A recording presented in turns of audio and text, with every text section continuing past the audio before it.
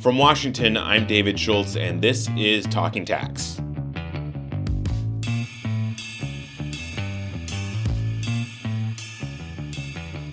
From a tax perspective, Puerto Rico is one of the most unique jurisdictions in the United States, but it doesn't necessarily want that title. And the effort to make taxes on the island more simple is what we're going to be talking about today. Earlier this year, Puerto Rico Governor Pedro Pierluisi put forth a sweeping proposal to standardize the island's tax code and to cut tax rates for many businesses and individuals. Bloomberg tax reporter Angelica Serrano-Ramon and Bloomberg News reporter Jim Wiss spoke to three people with different perspectives on this proposal. A business community representative who largely supports it, a tax professional who thinks it doesn't go far enough, and a legislator on the island who thinks it misses the big picture. First, let's start off with the business community. Ella Woger-Nieves is the CEO of InvestPR, and she spoke to Jim about the role taxes play in the island's economy. But first, she told Jim exactly what it is that InvestPR does. We are that initial point of contact for companies and investors who are considering Puerto Rico for a potential relocation or expansion. And so every day, Jim, we showcase the island's value proposition, and that includes world-class talent and workforce and ever-evolving infrastructure, a thriving innovation and entrepreneurship ecosystem, just a very strong organizational support, and, as you know, a unique lifestyle here that's really hard to beat. But part of this value proposition that Puerto Rico has to offer includes competitive tax incentives. Puerto Rico is a U.S. jurisdiction, so the ground rules for doing business in Puerto Rico really allow for the same level of operational security, stability, and protections as mainland U.S. So all the inherent fiscal, legal, regulatory, and intellectual property protections under federal law are applicable, but we do have a separate taxation system. And, although Puerto Rico is a foreign jurisdiction for federal income tax purposes, it still is a U.S. territory. And so the U.S. Internal Revenue Code allows for an exception from federal taxation for citizens of the United States that are bona fide residents of the island. So this means that Puerto Rico is the only jurisdiction where locally sourced income is not subject to taxation from the IRS. And that is very, very unique to Puerto Rico. For manufacturers, for exporters, and service providers looking to use Puerto Rico as a base to serve markets off island like the U.S., Puerto Rico offers uniquely designed tax incentives that are unavailable anywhere else in the U.S. or in the world. And you might ask, well, what are these tax incentives? So first and foremost, there is a 4% fixed income tax rate on eligible income. We have 75% exception on property taxes, 50% exemption on municipal taxes. We have 100% exemption from income tax on distributions to shareholders, to partners, or members. And we also have R&D, research and development tax credits of up to 50%. And these, Jim, can be sold in Puerto Rico, in the Puerto Rico capital markets, oftentimes 90 cents to a dollar. So this is also very unique to Puerto Rico. And even more so, there is an even lower fixed income tax rate of 1% versus the 4% that I mentioned earlier for the manufacture of pioneering or novel products.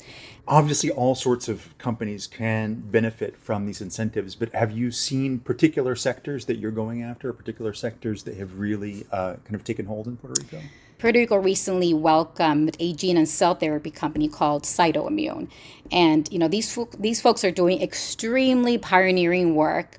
They were able to land here because of the incredible talent that is available here on the island, but also because they had access to unique incentives. Invest Puerto Rico really welcomes the simplification of the local tax code and also the lowering of the corporate tax rate so that all companies can really benefit.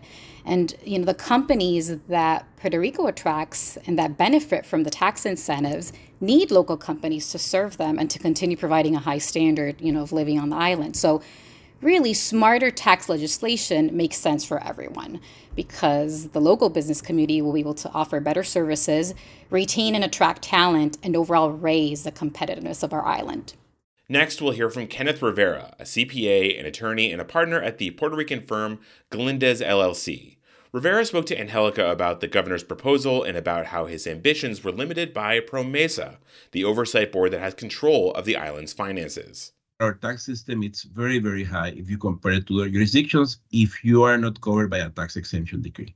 Furthermore, the system is very complex. It has a lot of rules, a lot of requirements, the informative returns that you have to file and all that. So we had to simplify the system. So basically, the governor, he made a task force. We are 1.5 years ago at the end of 2021, and the task force has been meeting and rewriting and making recommendations for now for close to 1.5 years. And among those recommendations was the recommendation that the tax rate had to be lower. Remember, we are under a promesa law that says that we are under a bankruptcy procedure. And according to the promesa rules, if we eliminate a tax, we have to prove that we can find that income someplace else. We can put a new tax or increase an existing tax. And what Treasury is trying to say is prove to the board, the oversight board, that their collections have been increased substantially and that we can come up with a difference even if we lower the rates. Basically, what the governor proposed, and the proposal was issued February 28th, the last day of February. Basically, he reduced the tax rates for individuals and corporations. Entities that are subject to tax exemption decrease are not covered by the reductions, will not benefit for the reductions. And the governor made some proposals to simplify the system. Do you think these tax cuts are enough to attract businesses in Puerto Rico? No. They are a step in the right direction. The reduction is not enough to attract new businesses. I mean, it's better to have them than not to have them. And again, we are under a bankruptcy regime, a bankruptcy proceeding. So I understand if we cannot lower them to the levels we would like from the start, because we have to prove that the collections are not affected because of the reduction, that somehow being more efficient or making more collections, if the economy grows, it's enough to replace the income that is lost because of the reduction in the tax rates. But we still have some ways to go. What other changes will be needed to achieve that goal? And this is something I teach at university, and it's something we mentioned to them. The tax incentives, as a general rule, I see them as an equalizer. Puerto Rico, it's far from continental U.S. Energy here, it's fairly high. Labor cost is fairly high because we pay federal minimum wages, contrary to Dominican Republic or maybe Mexico. We are subject to OSHA rules, to all federal types of regulations. So doing business in Puerto Rico, it's kind of costly. It costs a lot. We have the advantage, again, that we are part of U.S., where things are manufactured in Puerto Rico are deemed to be manufactured in U.S. If you are required to manufacture something in U.S., if you do it in Puerto Rico, you are eligible to say it was done in U.S. So we have something that we have some benefits there as well. The tax breaks, basically, what they do is they compensate for the additional expenses, the additional transportation, the additional cost of energy, the additional cost of the salaries that we pay in Puerto Rico. Eventually, we have to make the island more competitive and not rely so heavily on the tax rates.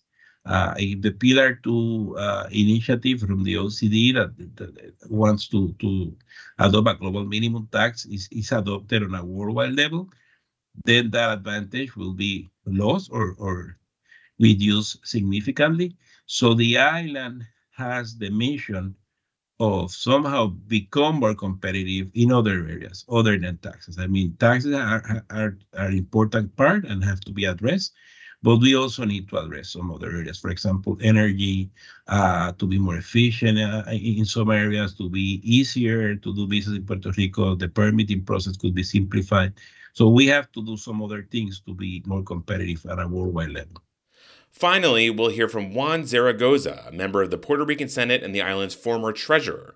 He told Jim that he thinks a tax structure that imposes super high rates but exempts most people and businesses isn't a great way to do business. And he also said the good times the island is experiencing now won't last, as demonstrated by a particularly troubling graph in a recent fiscal report. It shows that the growth in GNP of our economy, as it is usually measured. But then they did an extremely interesting exercise. They carve out the impact of federal funds and they run the numbers again. Yeah. And it's interesting because all the numbers are negative except 1 year. So the message there is that our economy is not growing if you carve out the impact of federal funds. So considering that, my point is, shouldn't we be focusing on a tax reform that will help us have a softer landing?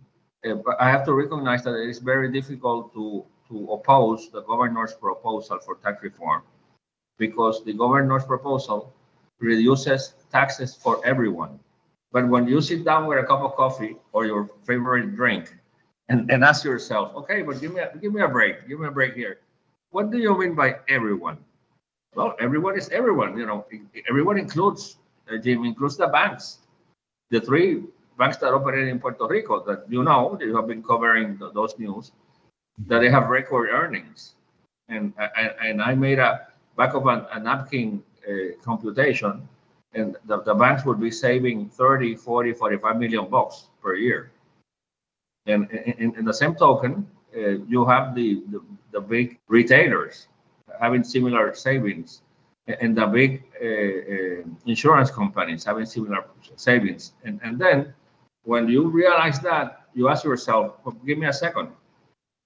Originally, the idea sounds great, savings for everyone, but should we be sacrificing tax revenues of around 100 million bucks on those three groups? What's the benefit for the economy? I think that a better way to soften the landing out of the bubble would be, again, with an asterisk, to the extent we can make the sacrifice on tax revenues, to focus most of that sacrifice on small and medium businesses and on the middle class. But at the end of the day, I think that the governor, the House, the Senate, we want to give some tax relief to individuals and businesses. The question is, how can we do it, complying with the board's requirement, and also from my standpoint, contributing to a softer landing when we get out of the bubble. Treasury is reporting consistently excess tax collections, but the board also agrees that we are in a bubble.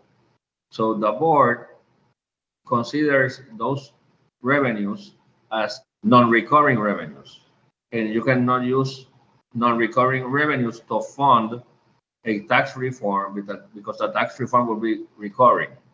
So that's why you might have that apparent contradiction, that you say, but periodically Treasury is saying we have so much money, but then there's not enough money for a tax reform. Inside Puerto Rico, your constituents are worried about high taxes. Outside of Puerto Rico, it's known as a low tax jurisdiction. How do you see tax breaks and incentives fitting into this bigger puzzle of tax reform? You guys from the outside say Puerto Rico is a low tax jurisdiction because in Puerto Rico, there are exemptions for everyone. But the people that are taxed, they are screwed. The people that are taxed, they are taxed heavily. A good, solid, holistic. I don't like that word too much, but let's use it. It sounds sexy. Take a look at our tax expenditure budget.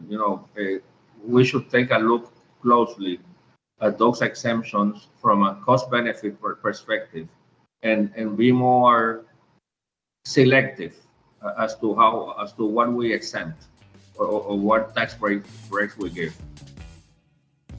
That was Puerto Rico Senator Juan Zaragoza speaking with Bloomberg News' Jim Wiss. Before that, you heard Ella Woger-Nieves with Invest PR speaking to Jim, and Kenneth Rivera with Galinda's LLC speaking with Angelica Serrano-Roman. And that's it for today's podcast. You can find up-to-the-minute news on the latest tax and accounting developments at our website, news.bloombergtax.com. That website, once again, is news.bloombergtax.com. Today's Talking Tax was produced by myself, David Schultz, along with Jim Wiss and Angelica Serrano-Roman. Meg Shreve is our editor, and our executive producer is Josh Block. From Washington, I'm David Schultz. Thanks for listening. In a global tax landscape that changes by the day, it's what you don't know that can leave you exposed. At Bloomberg Tax, we provide market-leading intelligence and practical applications to help tax professionals work smarter, faster, and more accurately. Our solutions provide the insights you need for game-changing outcomes. To revolutionize your performance in real time, the difference is Bloomberg Tax. Learn more at pro.bloombergtax.com.